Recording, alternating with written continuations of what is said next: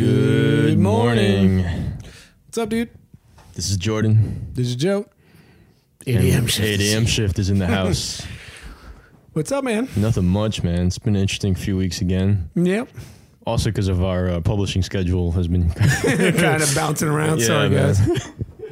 Apologies to all of our listeners who were like, wait a minute, how come this is coming out on Tuesday? And how come this is coming out on a Sunday morning? And how come we're talking about things that happened like several weeks ago? Nah, we just have had a very tight schedule. Yeah, no, I think it's good because it's like we have work schedules just like you guys. Yeah, you know. And sometimes we got to work around them. But absolutely. We want to keep the pod shift. That's my more. Hey. Hashtag pod shift. Hashtag pod shift. We want to keep the podcast going for everybody. So, you know, we churn it out when we can. And it's usually just like a day or so off, but you know. Yeah, I don't see a problem. I got an eyelash on my coffee. It's freaking me out a little bit here. Sorry, guys. I was not expecting that. Yeah, you know, I got to throw curveballs at you every once in a while. So what's up, man? It's been an interesting few weeks. I got back from New Orleans a few days ago. How was that? That was fun. I did things that I didn't do the last time I went to New Orleans. There was one aspect of your New Orleans trip, or at least there were several that were awesome, but one in particular that piqued my interest. Yeah. I attended a World War II museum, the National World War II Museum. Oh, it's one of the largest. It's one of the largest museums dedicated to World War II history, if not the largest one in the country. I think one thing that makes it highly relevant to the time of us recording this too is that this is going into Memorial Day weekend, right? And you know, Fleet Week is a huge thing in New York City. Yeah. A salute to all of our veterans, all of our current active duty service members. Salute to those in law enforcement, our first responders, people that have, you know, unfortunately succumbed to the situations that they, you know, volunteered to be a part of in order to strengthen this country. We salute all those individuals. Yep. And groups and units and brigades. And, you know, I think the World War II Museum really gives you insight into what was going on in the world at the time, right? Not just domestically, but, you know, internationally. You have to give insight into it internationally. It also illuminates certain aspects of American culture that you would have interpreted a little bit differently now. Seeing certain phrases like "America First," for example, right, meant something different in 1940s than it does now. Oh yeah, you know.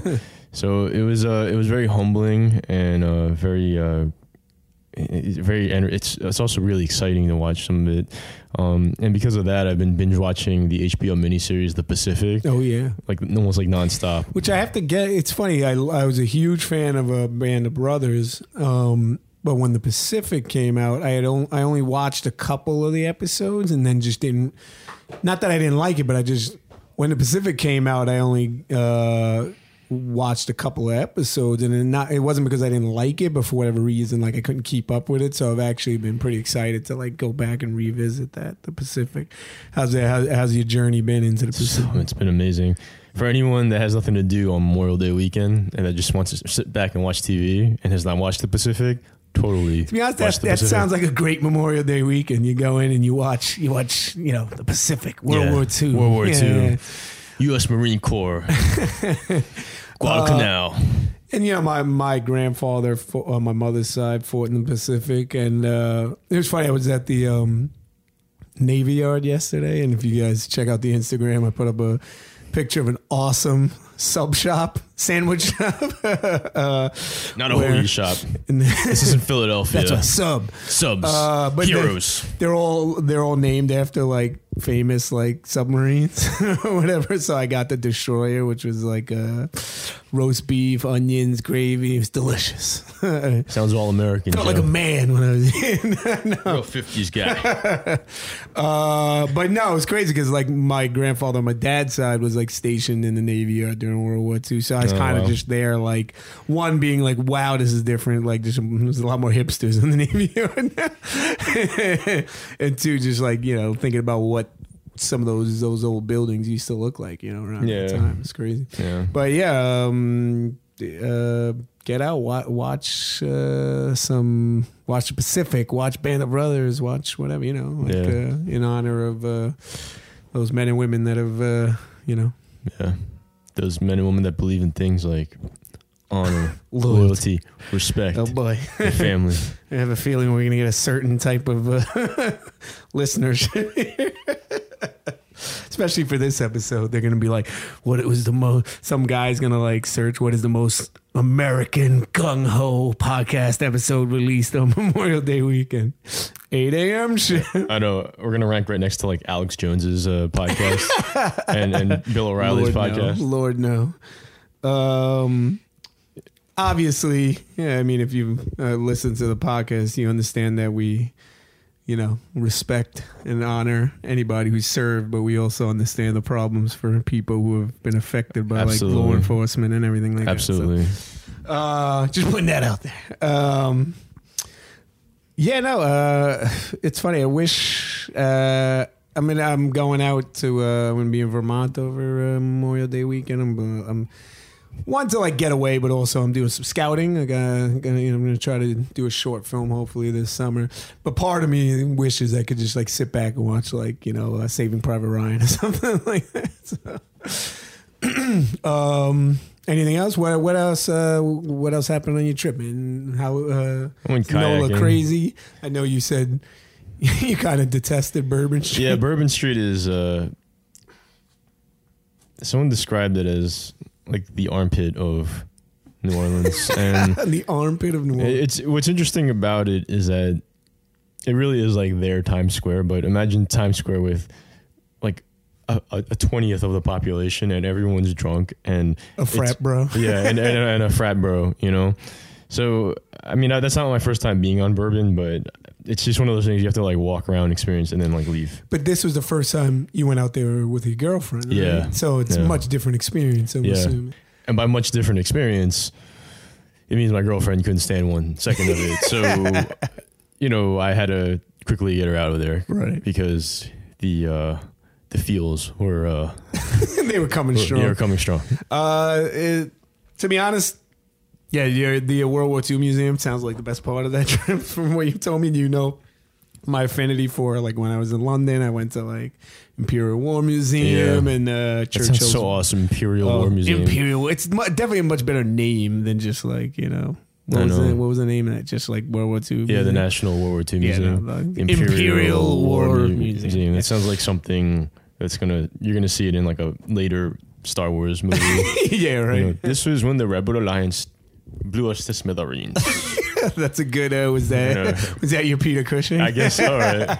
But this is dedicated to the memory of Admiral Tarkin. You know what Star Wars needs? A good like Churchillian like alien creature thing that's just like weird.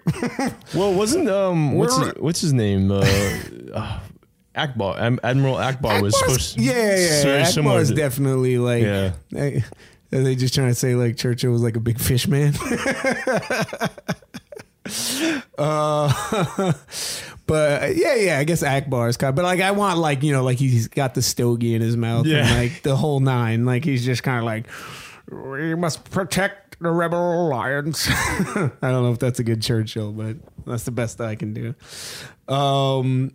Yeah, so that sounds like that kind of sounds like the best part of that trip. But I have never been to New Orleans, man. Like it's kind of like one of those things that like I kind of feel like I'm gonna detest Bourbon Street, but like I'll do it once just because. But it's still like a city that like I want to go and explore, because there's a lot of history there. Yeah, a lot of it bad, but also a lot of it pretty good. So, prior to my trip to New Orleans, I finally finished Atlanta season 2, and there's been so much. You finally caught up, man? I finally caught up. There's been so much hashtag content about Atlanta season 2. It really is one of the best TV series on like this year.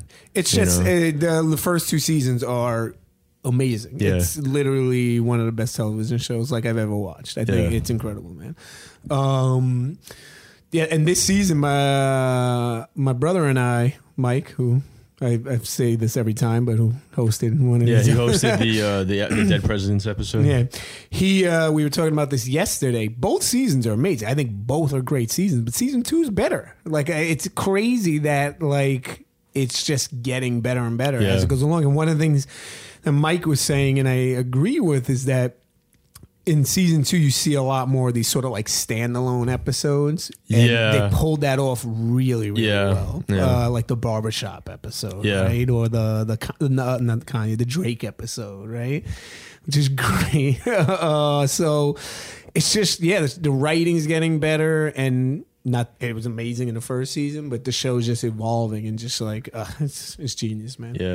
Yeah, Donald Glover's having one heck of a year, man. Oh yeah, and Solo's like dropping. Which I saw. Yeah, that's right. I haven't seen it yet. I won't say much. Obviously, we don't like to get into spoilers here, at least not too early. But so I'll give you a quick like hot take on Solo. Like, so I saw it Monday, and this is, I guess, right before it comes out, like tomorrow, I believe, Friday. Yeah. So let me say this. It's definitely a movie with flaws, right? I had my issues with it, especially like towards the back end, but it's so fun, man. I thought it was super entertaining. One, the like practical costume effects are probably some of the best I've like ever seen in any of the Star Wars, especially like, let's say, like, take the original 3 out, but especially add any of the new ones, prequels included. I think it's the best like practical effect, like costume work I've seen done, because they go to like all these different like planets, and you're like seeing all these like, and they do it a lot more than some of the other previous films. But yeah, dude, it's just like a lot of it feels like fun adventure film, which I feel like, as much as I liked Force Awakens and Last Jedi, those are setting up this like bigger ultimate story where, so they don't necessarily have as many of those like fun adventure elements that like some of the original 3 had, and this has that, right? Alden Ehrenreich, whatever, I can never pronounce his last name, but I thought he did a great job as Han, man, and Donald Glover's great as Lando, man. So does he crack open Colt 45? That means maybe. That means maybe. Dude, it's really fun. Like I said, there are issues. Like, I know people are gonna like cry like babies with some of the callbacks, because obviously they do callbacks to like things that were said in the original film, but most of it is just kind of like passing, right? Like you get it or you don't or whatever. So my biggest issue is there's something towards the end of the film that I was kind of like, I'm not sure if this was needed. And it sort of links it to some other stuff, and that was probably my biggest issue. But I had a lot of fun with it, man. But I would say my biggest recommendation from this week is I saw Hereditary, horror film, great new horror film that came out of Sundance with rave reviews, and dude, it's like, to me, it's already like a new horror classic, man. And Toni Collette is brilliant in it, so I would say get out and see Hereditary, guys, if you. You can get the chance when it comes out. Support it. Support your local indie horror movies. I know I went into a film tear there. Sorry, guys. I always have to do it. Jordan's always like, "Oh, I got him started." Anyway, so yeah, Solo. But yeah, so Donald Glover. Back to Donald Glover. He's had a fantastic year. I think the Drake / Champagne Poppy episode. Right. Champagne Poppy. Also really smart. I think the one thing I really do like about the style of filmmaking they use is that it recalls a lot of Hitchcockian style of directing. Right. It's amazing how they're able to basically scout out all these locations. They have all these robust mansions in Atlanta, and if you go to the downtown Atlanta area now, it's mostly condos, regular, middle class houses. Right. But the fact that they're able to find like all these like essentially houses or mansions or mini mansions that were there for years, for almost like the Teddy decades. Perkins episode. Yeah. Right. It's really I'm really impressed by the fact that they're able to like find and scout these locations and film on them.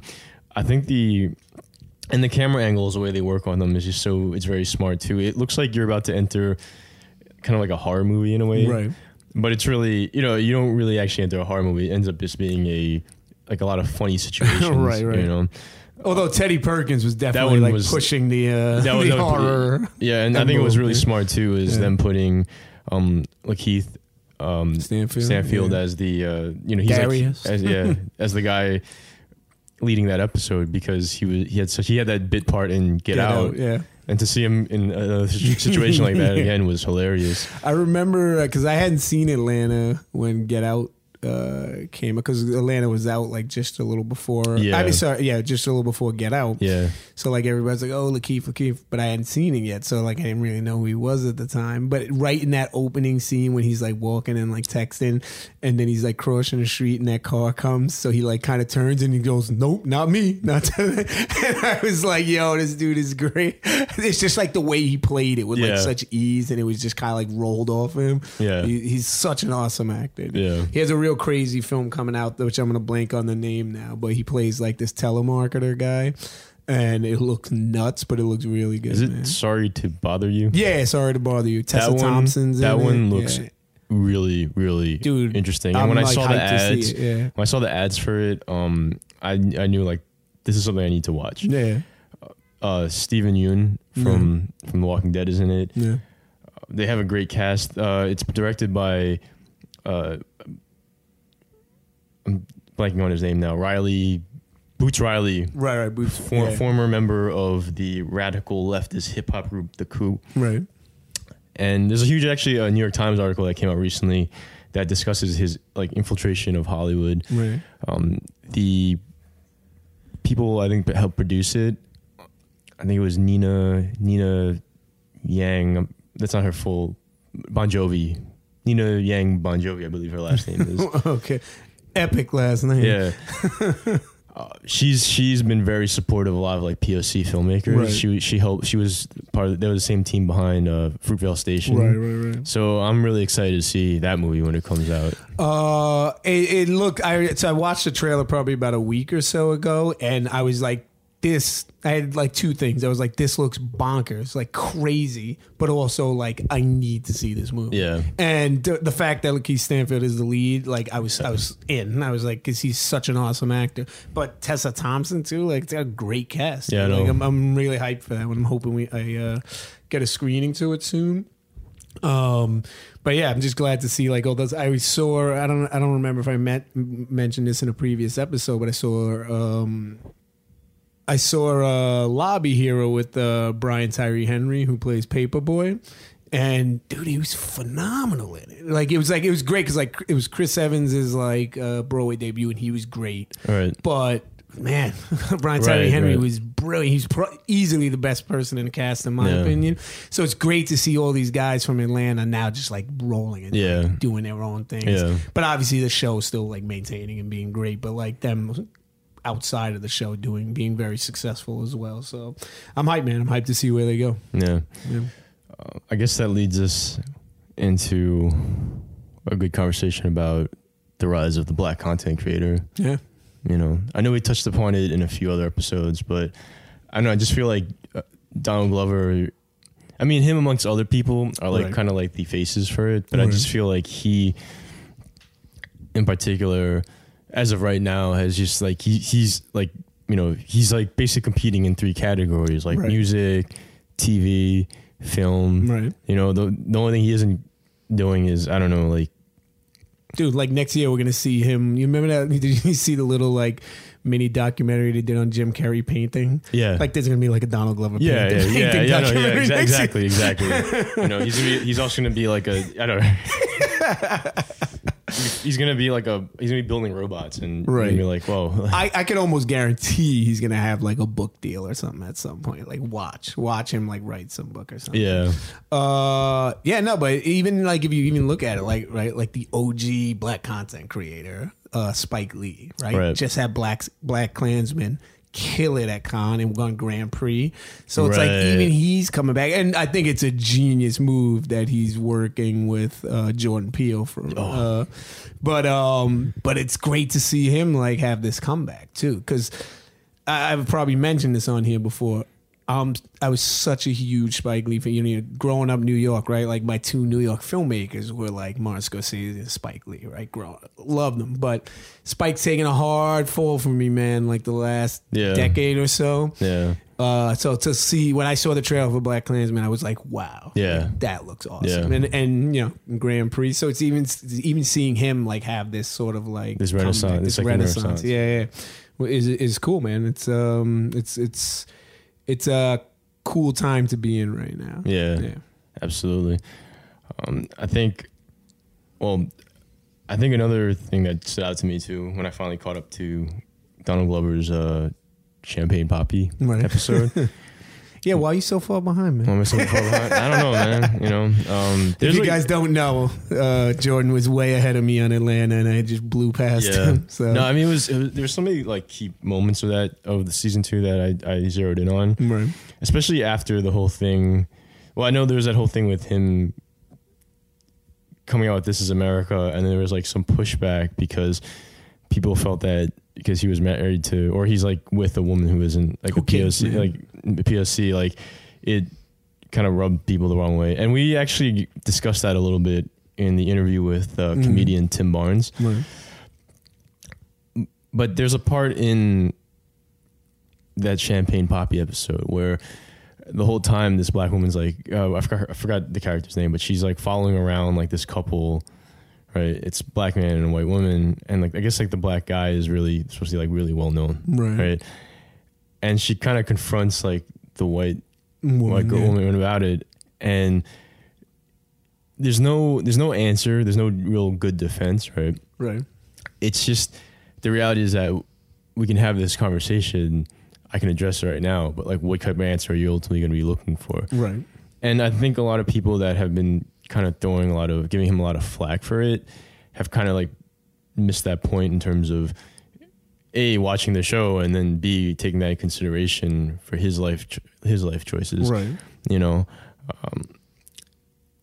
and you know, there's actually a really good Ringer article about how him and Kanye kind of exist in a very similar space, but like right now one is getting thrown under the bus, right, as we addressed in our last episode.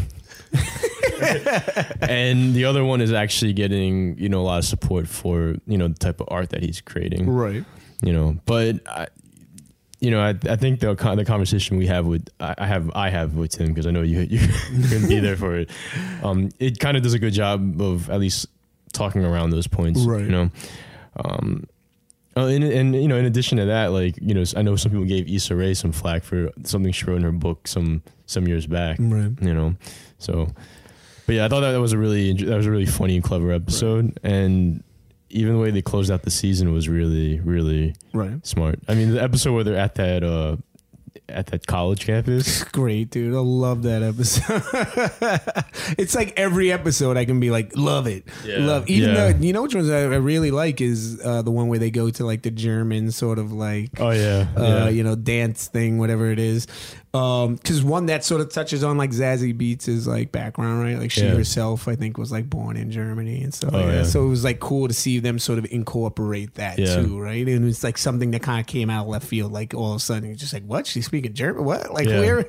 So it's just every episode sort of like exists kind of in its own space to some degree, but they all work, man. They all great show. And as far as like, you know, him sort of catching all this like flack for like, you know, dating a white woman. We don't even know her ethnic background. Yeah, I don't know anything about her, but I mean, I know how I feel about it. I personally just didn't care, but I am also not African American, so I can't like speak from that.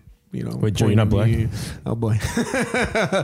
But I feel lied to. I feel lied to. But I also I don't think that has any bearing on This Is America, man. Like that song still is making the statement it's making, you know, outside of whatever his personal life is, right? Yeah. That song's not about his personal life, right? Yeah. Obviously it's like some of his experience, but it's more about like a general overall experience that, you know, African Americans are having, you know, as being Americans in this day and age. So I think it has no bearing on that. But that's my own personal opinion. Again, I'm speaking from my own perspective. Yeah. If that makes any sense. Yeah. So we have a great interview with comedian Tim Barnes, like we mentioned before. I was the one spearheading at this time because sorry guys, I don't even remember why I was busy, but I couldn't be there for the interview. But I'm sure Jordan knocked it out of the park, him and Tim. So. Yeah. We address some of those parts. We talk about what it feels like to, be a comedian, a black comedian, and a black content creator in this day and age. Right. It's a dope interview. You know what we should do right before we roll into this interview? We should just record a bunch of just clips of me being like, right? Yeah, true. Definitely. And we just throw it in, man. And then people will never know that I wasn't there. Jordan's laughing. Anyway, let's check out the interview. It's awesome stuff. Yep. Cool. All right. Hey, what's up? This is comedian Tim Barnes. Before we jump into my interview with 8 a.m. Shift, I want to invite those listening to come check out my comedy showcase, Art School. Art School. Art School, which I co-produce with Joanna Solaritoff and Jordan Mendoza. For dates and times, check out timbarnescomedy.com/shows. So I ended up speaking to my friend, comedian Tim Barnes. That's me. So, Tim, this is an interesting one because Joe's not here. Yeah. We had some pretty interesting conversation before we started recording. Yeah. I guess we should probably elaborate how we met each other. I met you through a friend of mine. At a comedy show at a pizza joint. Yeah. And you're pretty funny. Thanks. My girlfriend thought you were hilarious. I thought you looked like Bob Ross. Has anyone ever told you that before? Yeah. Actually, because I got told that so often. The first time I actually heard that was this comedian Clark Jones. You know who he is? No. He's one of the hosts of The Knitting Factory now, the show that started with Hannibal. There's a show in South Side of Chicago that before I was really gung-ho about stand-up. Is that a racist term, gung-ho? I felt very weird saying that to you for some reason. I'm not offended. Yeah. Yet. Man. Hey, I'm drunk on water right now. I mean, if I get offended, I'll just turn to Twitter and... Okay. Yeah. All right. You never believe what Tim Barnes just said. But it was a show at the back of a coffee shop. It was outside, summertime in Bronzeville, South Side of Chicago. It was so exciting. All these comics going up, and you could tell that there wasn't an official roster. This comedian Brian Babylon hosted it, and so you just knew that you'd go there and maybe you'd get picked to go up, and so much excitement about it. And I would just make sure to go out to see it. But I was just a quiet kid. No one knew that I did stand up, but I was just be in the audience all the time. And he made fun of me a little bit, which was totally fine. Just called me Bob Ross. But then I ended up making a little bit of an opener joke about the fact that I look like Bob Ross. And you have a comedy thing now called Art School. Don't you think it's kind of self-fulfilling? That is true. And I make sure to wear a Bob Ross shirt sometimes. But do you want to hear my joke? Sure. I'd get on stage and say, "How are we doing tonight? Let's get lost tonight. I can be your black Rick Ross tonight." And I said, no, I can do better than that. "Let's get lost tonight. I can be your black Bob Ross tonight." And I did pretty well. I'm cracking up and joke taken. So tell us about your background. Where are you from? What you do? I know we talked about this a little bit beforehand. Yeah. I grew up in LA. I grew up in South Central LA. Yeah. Wasn't allowed to go outside as a kid, which I always say explains a lot of my personality. Because I was a quiet kid. Spent a lot of time in my imagination. I feel like this is like the start of how like all great geniuses like rise to power. Yeah, I mean, it was weird, and it was one of those things where like, I think it was a blessing because I didn't want to go outside. You know, it wasn't like a sad thing where like, oh man, my parents aren't letting me go outside. I had no interest in going outside. I had a great time watching TV and reading books, but I didn't realize I lived in South Central LA until I was well into my 20s, and someone in Chicago was like writing something about me, and she asked what particular part of LA I was from, and I seriously just like Googled it, and then I was like, oh shit, I grew up in South Central LA. What did you tell people before that though? I Like, just said LA. right. Yeah, I didn't know what it meant. Downtown Yeah, LA. yeah. I mean, I lived like pretty close to the Staples Center. I lived like Which is crazy to think about because like I've stayed around the Staples Center, and it never occurred to me that South Central's that close to the Staples Center. yeah, You know, yeah. I'm like, yo, this is or Tupac was talking about to like live and die in L.A. Right? But it's I mean it's true. Like I mean, post Reagan era, there was a lot of changes in every major city, and like it was like a trend at the time that people were like from the 70s and 80s on, people were fleeing to the suburbs more or less, right? And a lot of major cities were like struggling to rebuild. I mean, you saw this. There's a great documentary about it was Cocaine Cowboys, right, where they talked about like Miami, downtown Miami, how it lent itself to shows like Miami Vice, Scarface, right? And then what ended up happening was that it kind of created this robust culture for people to want to come to and flock to after that. And I felt like LA.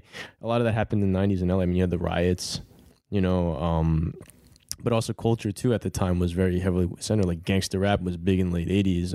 And I mean, which I guess kind of contributed to the riots maybe more so than, but I mean, I think people forget that, the Cali hip hop movement in general was like something that was felt throughout the planet. So it lent itself a lot to culture. And I know Cali's having a moment now, but before that, you had John Singleton, you had their names are escaping me. John Singleton, the Hughes brothers, right? All of them had this moment, and all of them had brought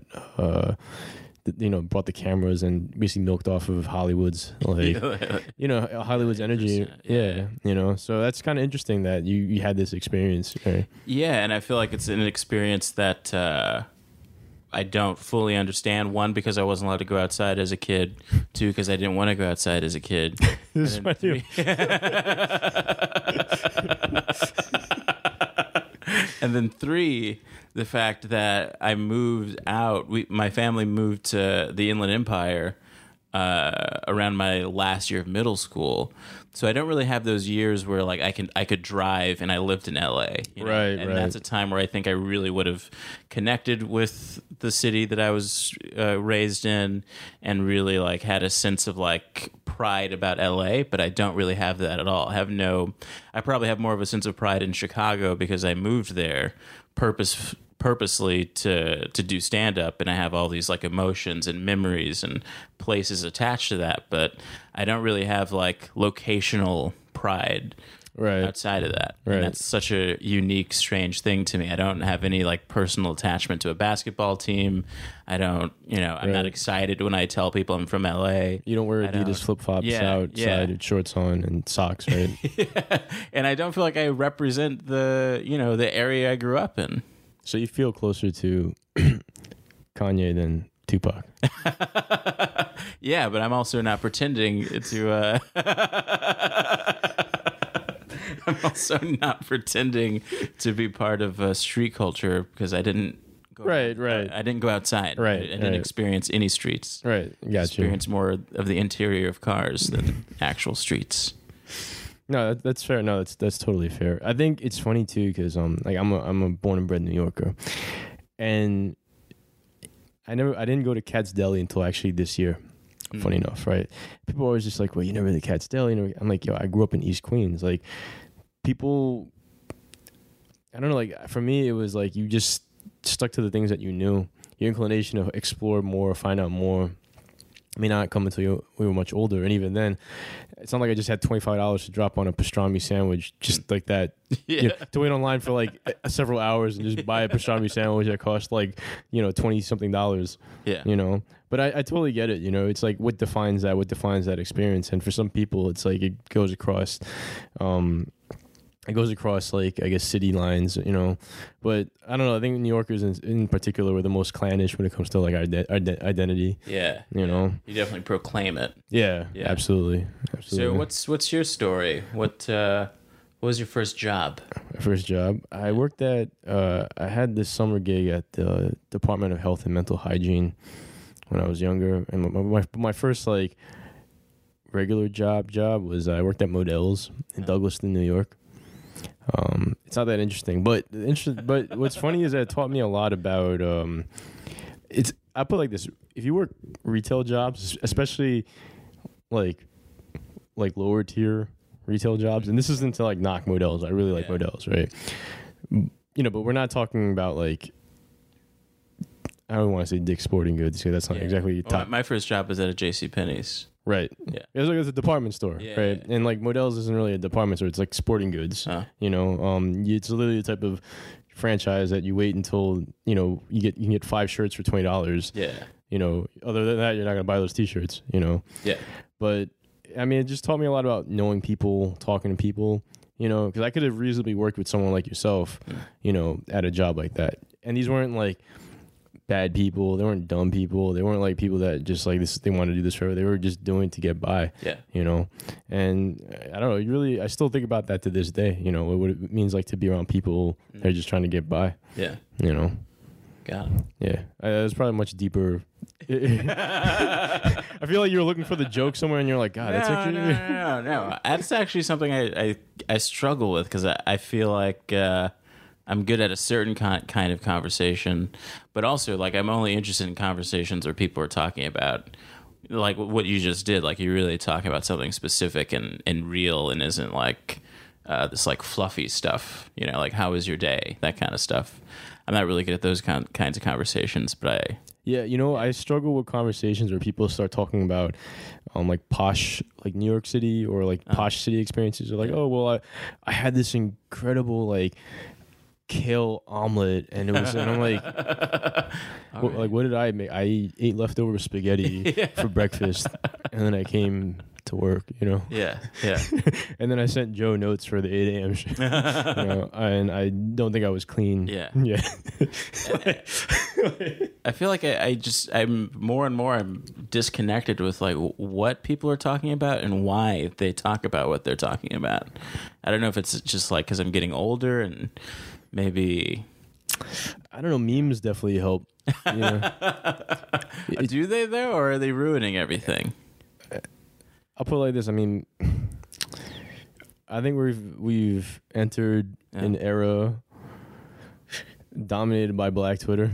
Oh yeah, and I think you gotta thank Black Twitter for some of the greatest moments in the greatest cultural milestones on the internet. Yeah, you know, there's now a white woman with dark sunglasses on a cell phone, and you know it's funny. I didn't even realize this was a thing. It's just my girlfriend like DM'd me something that she saw. And then as time progressed, like all the pieces came together. Like, oh, that was a lady that called the cops on those people that were having a bar. Oh, I get it. And then like I just kept seeing more and more and more and more of them. And then I was like, man, this is more than just a moment. This is a movement. Yeah. Yeah, it's you think about stuff like that. You think about emojis. You think about we're going to hieroglyphics. Yeah. That's a good point. That's actually a good point. So is this a backtrack, or is the fact that the ancient Egyptians were using basically emojis to communicate with each other a sign that we are actually a new height in civilization? Right now? Possibly. Yeah. I would say so. Yeah, I would say so. We make fun of it, but maybe that's why Rome fell. Right. Everyone was being meta and ironic.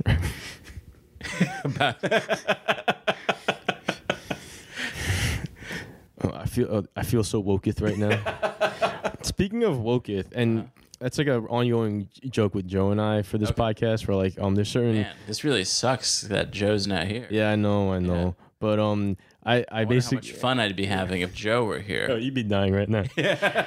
No, so there's a lot of these kind of like appropriated liberal terminologies that now make me vomit in my mouth. So like if you say the word woke, I joke around like vomiting my mouth. We have seen I mean, you can attribute to the Trump bump. You can attribute it to a lot of things, just culturally. But I'm curious to know from your perspective as a comedian, like, how do you feel about this kind of like movement for like, before I vomit in my mouth, woke comedy? Woke comedy? I mean, I guess I want to hear some examples of what you think woke comedy is. I think there's an actual comedy show somewhere in Brooklyn called like the Woke as Fuck Comedy Show. Okay. And I'm not trying to throw. I don't know who I don't know if who produces that. I think I do know, but I don't want to like blow them up right now. So, and I've never actually been to it, so I might reasonably enjoy it. I just hate hearing the word woke. You just hate the word. Well, it's like, remember when in the earlier 2000s when like the word conscious for like, or like the real hip hop was like the terminology. Yeah. For like listeners, I kid you not, Kanye West was at one point like the face of quote unquote real hip hop. It was him, Mos Def, or Yasin Bey, Talib Kweli, Common, and a slew of others. There's actually a XXL issue that has them and Dave Chappelle on the cover, and I believe the headline is "Real Hip Hop is Back." All right. Yeah. It's like when I start hearing these kind of holier than thou terminologies, I start to get like kind of a little apprehensive about it, Well, all these things fade. I don't know if the word fleek was holier than thou, but there's definitely but who fucked it up for us? I think we know. Thank you, liberals. I think the speed at which you can be annoyed by it. I mean, the real issue with fleek, with the word woke, with Donald Glover's new music video, This Is America, is the speed at which white people catch up. I saw today a music video by a comedian, a white woman, that was called This Is America Women's Edition. And she is redoing the video, but replacing certain words so that it's about white feminist stuff. Right. The speed of that is insane. Yeah, I know. The speed of the critique of the music video. I mean, it went from like, oh, this is like a unique experience for the first 5 hours that the music video is out there, then a slew of think pieces, and then think pieces about the think piece. Yeah, every like major every major media publication had like a think piece on This Is America. Yeah, and they all said the same things. But then then if you pay attention to the Black Twitter trends like I do, we do. There are slices of it where it's opening the conversation about Donald Glover is opening some very valid conversations about his politics, his historical politics as Childish Gambino and as a comedian. So, well, I actually wanted to talk to you about that. And before we get to that, though, I'll just say this: as far as that woman who made that feminist version of This Is America, I'm just curious to know who like the Uncle Ruckus face was for that video. I mean, I kind of feel like you should pull it up and we should just watch it together. I don't know if that's something you do on the podcast, if that's too distracting, but I at least want you to. I'll tweet you later. Conversation is over. I'll tweet you later. Watch it yourself and then record your. Actually, I think you should hook your earbuds to your phone, and if you want to, you should watch it right now and just do some live commentary. All right. You're not going to get out of this. This is a first. We're going to watch... You're not getting out of this. All right. This is America. Women's version. This is America. Don't catch you climbing up. Don't catch you climbing up. Cause they'll get you slipping up. Hey, come on. This is America. We'll say North America. Look how we living now. The boys could be tripping now. This is America. Got rape in my area. You got a drink? Yeah. The roof is getting to your cuz. Hey, this is America. Don't catch you climbing up. So Tim made me watch the woman's version of This Is America, and All I'm gonna say is I support women. But the thing about that I am hung up on is the speed at which that. Yeah, I agree. You know? No, I agree that. So it's like saying, because of that, because tons of white people are going to make their versions of the music video, that the original music video is suddenly bad or doesn't have the same weight that it had the first hour that you saw it. Right. And I think that's what's happened towards like woke. Yeah, no, I agree. I have nothing to say. Like, I am just. I'm not like insulted. I'm just like, wow. Yes. Yeah. Yeah. But I guess the question I had for you in regards to Childish Gambino. So part of this episode had to deal with the rise of black content creators, and I guess what we do, and Joe and I are huge fans of Atlanta. I know you said you haven't watched all of it yet, which is totally fine. But I was just curious to know, the debate from your perspective, the debate about Childish Gambino's past comments, and is he really the beacon for? Before I throw up my mouth, woke. Like woke. I mean, it's like the leader for like the. I guess right now it's like he's just kind of like the music video was so visceral. Yeah. That he kind of became like the poster child for, I guess. Hey, the right word would be conscious then, right? But like a lot of people have given him flack because he's married to a woman who isn't black, and I was just kind of curious to hear your perspective. And I'm not here to put you on the spot, but I mean, it's like it's an open conversation. Yeah. I worry about how many personalities he might have. I think that's the only thing I can say about him. It's pretty intense to be playing Lando Calrissian, to have a show that's coming out weekly, to be hosting SNL, and then also performing songs on SNL, and then having that music video come out right after it. And I think in some ways, I think him and Kanye are kind of trying to make the same sort of points, which are in some ways interesting. They're both not the conventional black person or the black stereotype that you have of someone in entertainment or in music, right. Kanye and Donald Glover. I know The Ringer did a whole article about that, how they're kind of, I guess, polar opposite sides of the same coin. Yeah.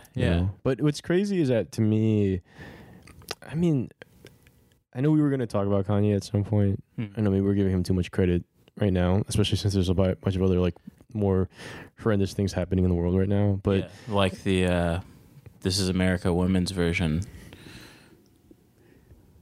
Come on, Tim. We support. I support women. I support women. I support women. I'm not saying I don't support women. I'm saying you may not necessarily support that video. I don't support that video. I don't know why you're trying to make it seem like you support that video. I saw your face while you watched it. I'm not saying I didn't support the video, though. I'm just saying I support women. Okay, we get it. We get it. I get it. Yeah. Okay, so we're saying the same things. We're saying the same thing.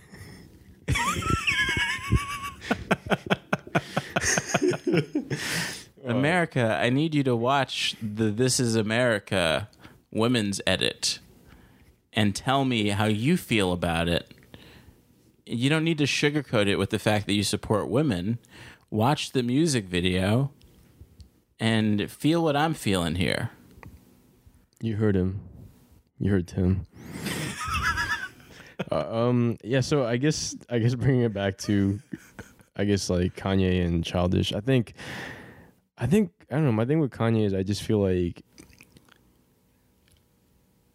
he meant so much for a lot of people, and to see him kind of go down this path is a little alarming. I know we talked about this a little bit too, but the thing is, I feel like the seeds were all planted. We just didn't pay attention to them. I think some people weren't paying attention. I was definitely someone who people would say, you need a little more Kanye in your personality. You know, people would say that kind of thing to me.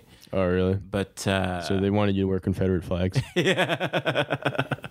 And you have to have a lot of respect for some of the outrageous things that he did, but Like liposuction.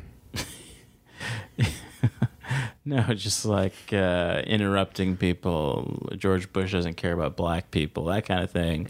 Getting a whole row of his teeth removed and having diamond teeth replaced inside of them. Yeah. Yeah, stuff like that. Normal things. Normal things. Normal things. But I was always someone who was also like, this guy is clearly kind of, going through a lot of stuff, and I don't think a lot of people are focusing on that. And I think it's a dangerous thing where, when you love someone and you want to defend them no matter what. I mean, I feel like what's happening with diehard Kanye fans, in some ways it's funny because I'm looking at a lot of, especially the male Kanye fans, go through the same things that a spouse or a significant other would ride or die for their man once they realize, like, oh man, this person is pretty broken and messed up right now. And that realization of, like, how much was I inflating this or something, Yeah. Yeah. Although I will say that I don't think Kanye is irredeemable, though. Like R. Kelly. I just wanted to have that silence there. I mean, R. Kelly is like irredeemable.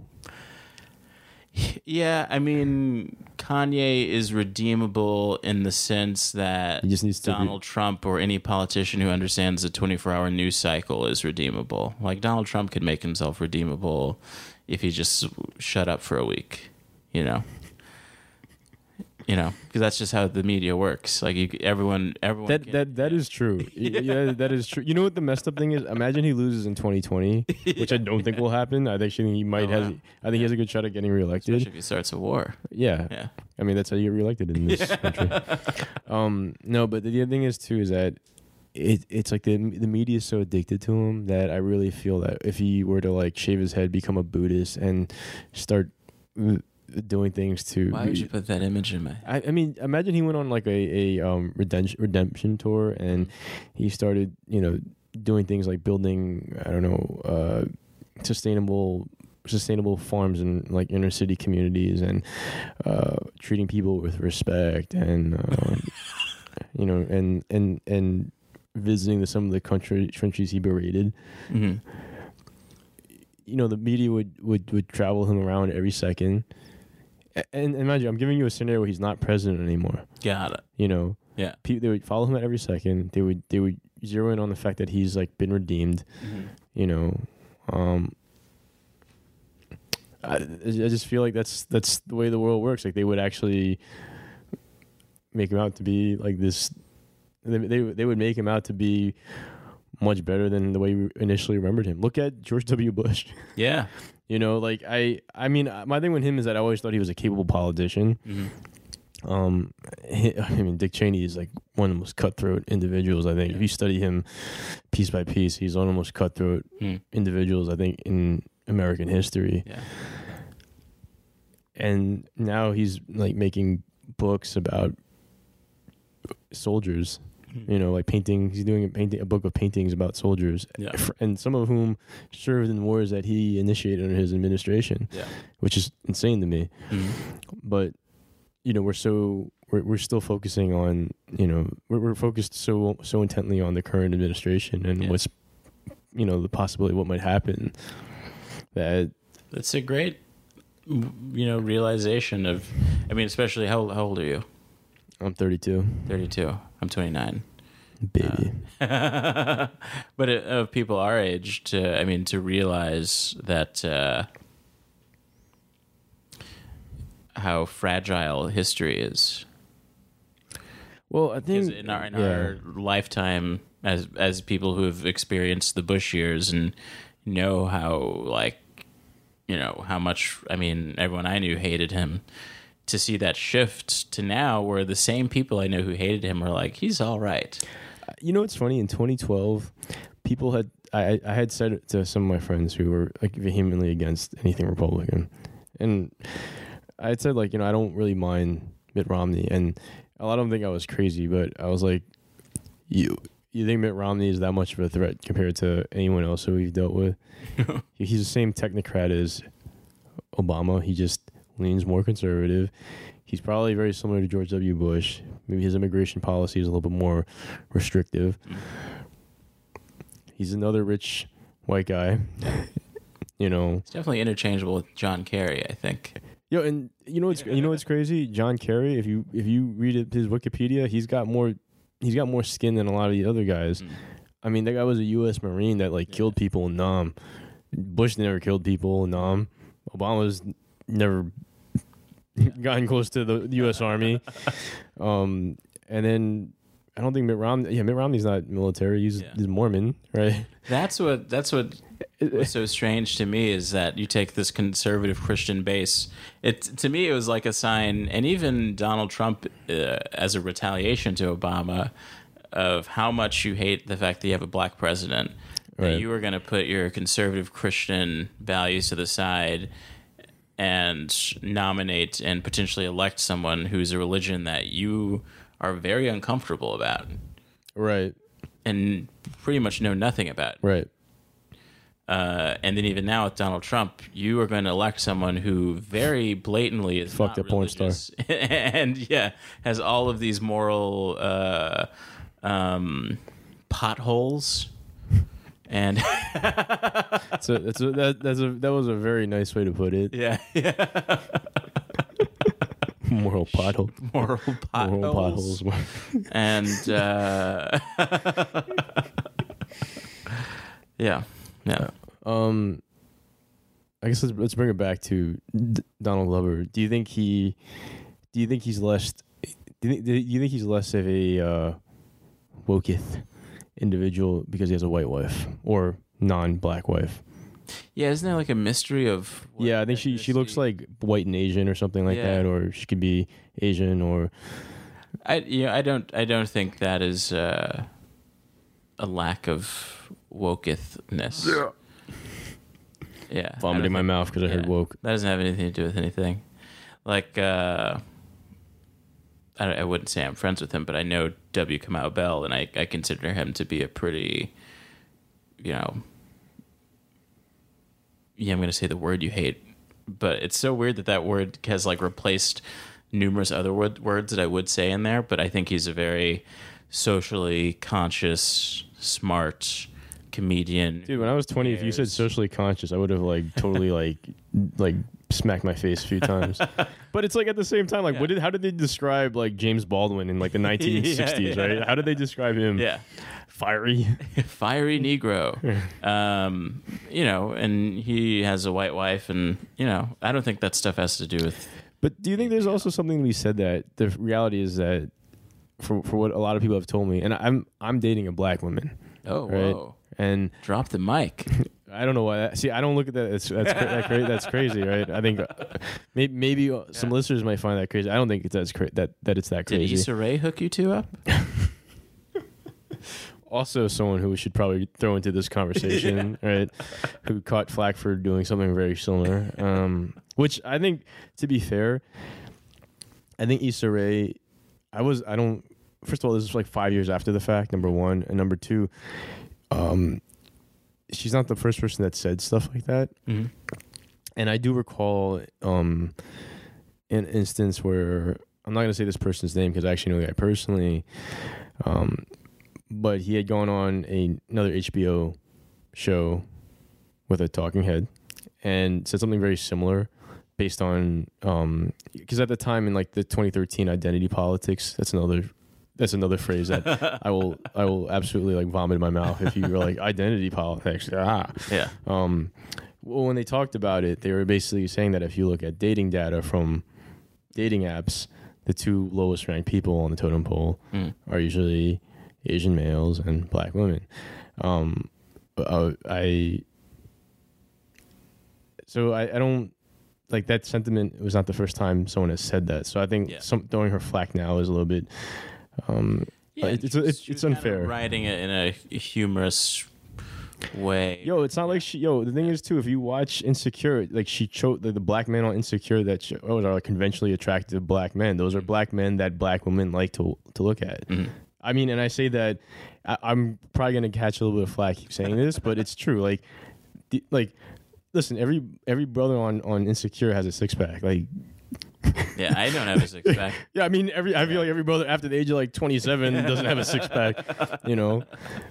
Yeah. You know, the college gym was pretty convenient, but like once you start working, shit changes, you know, if you don't have a crunch nearby, you know. But that's what I'm saying is that it's like, I guess to the point that I was trying to make was that guys like Childish Gambino or even Kamal Bell, like I've never gotten the sense that these were men that were idolized by black women wholeheartedly. You know, they always had this kind of like multiracial appeal from people across. You know, I could be mistaken. Mm-hmm. I'm not saying like no black woman ever like you know what I mean. But I mean, if you look at a show like Insecure, though, it's like it's pretty like, you know, none of the dudes on there look like Kamal Bell.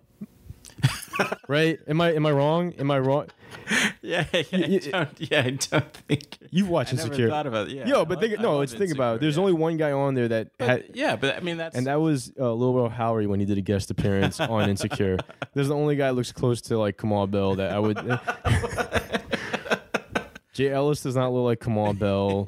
The dude that's in the does the music producing, that the guy that she leaves. But I also think any woman in media has the right to cast men however she wants. Absolutely, Do you remember porn absolutely. in the 70s? I actually don't because I wasn't alive in the 70s. Do you know what's that guy's name? Who's the famous Ron? Ron Jeremy, Yeah. Queens native, went to Cardozo High School. Uh-huh. I didn't go to Cardozo Why High School, in but the world was that guy a porn star? Why in the like? they say they say men were his biggest fans because he didn't look like attractive. He didn't look hot. That's the kind of stuff that women had to deal with. Is what I'm saying. Though. That's fair. Yeah. Funny thing about Ron Jeremy is that he graduated with, or he attended Cardozo High School at the same time as Reginald Vell Johnson, the father from Family Matters, Oh whoa! and George Tenet, the former head of the CIA. Wow. Yeah, useless information, but. One of my favorite things is that Red Fox and Malcolm X were buddies. Yeah. Yeah, childhood buddies. Yeah. Yeah, that's Yeah. crazy. Yeah. Yeah. That is crazy to come to think about it. Yeah. So, Tim, what's next for you? What do you mean? I mean, what's the move for you? What should we look out? Like, what major project are you working on? Like, Project. yeah.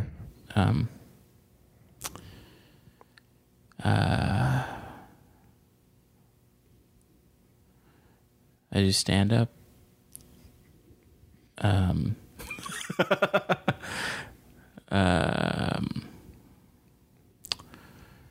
Yeah, nothing like super specific. Writing a lot of things, packets for shows, and trying to get things off the ground. Gotcha. How do people usually answer this question? They usually meander about eating, I don't know, kale omelets at a place I can't afford. Okay. Yeah. Well, okay, I'll be eating kale omelets at places you can't afford. Duly noted. Tim, thanks again for joining was us fun. on the 8 a.m. show. I feel, I hope this sounds good. I hope I'm not freaking people out. And stay woke, everybody. Vomiting in my mouth. So that was Tim Barnes. That was cool. Yeah, it was. Yeah. I don't think, I feel a little, I'm like, damn, man, I should have been there for that. It's all good, man. I think, I think we touched upon some things that we'll probably keep going back to at some point. Yeah, I think so. Yeah, man. You should have Tim on again too. Yeah. So that's our episode. Follow us, Instagram, Facebook, All of the things. at 8 a.m. shift. Yep. Yeah. Shifters out. Shifters out. All right. Peace.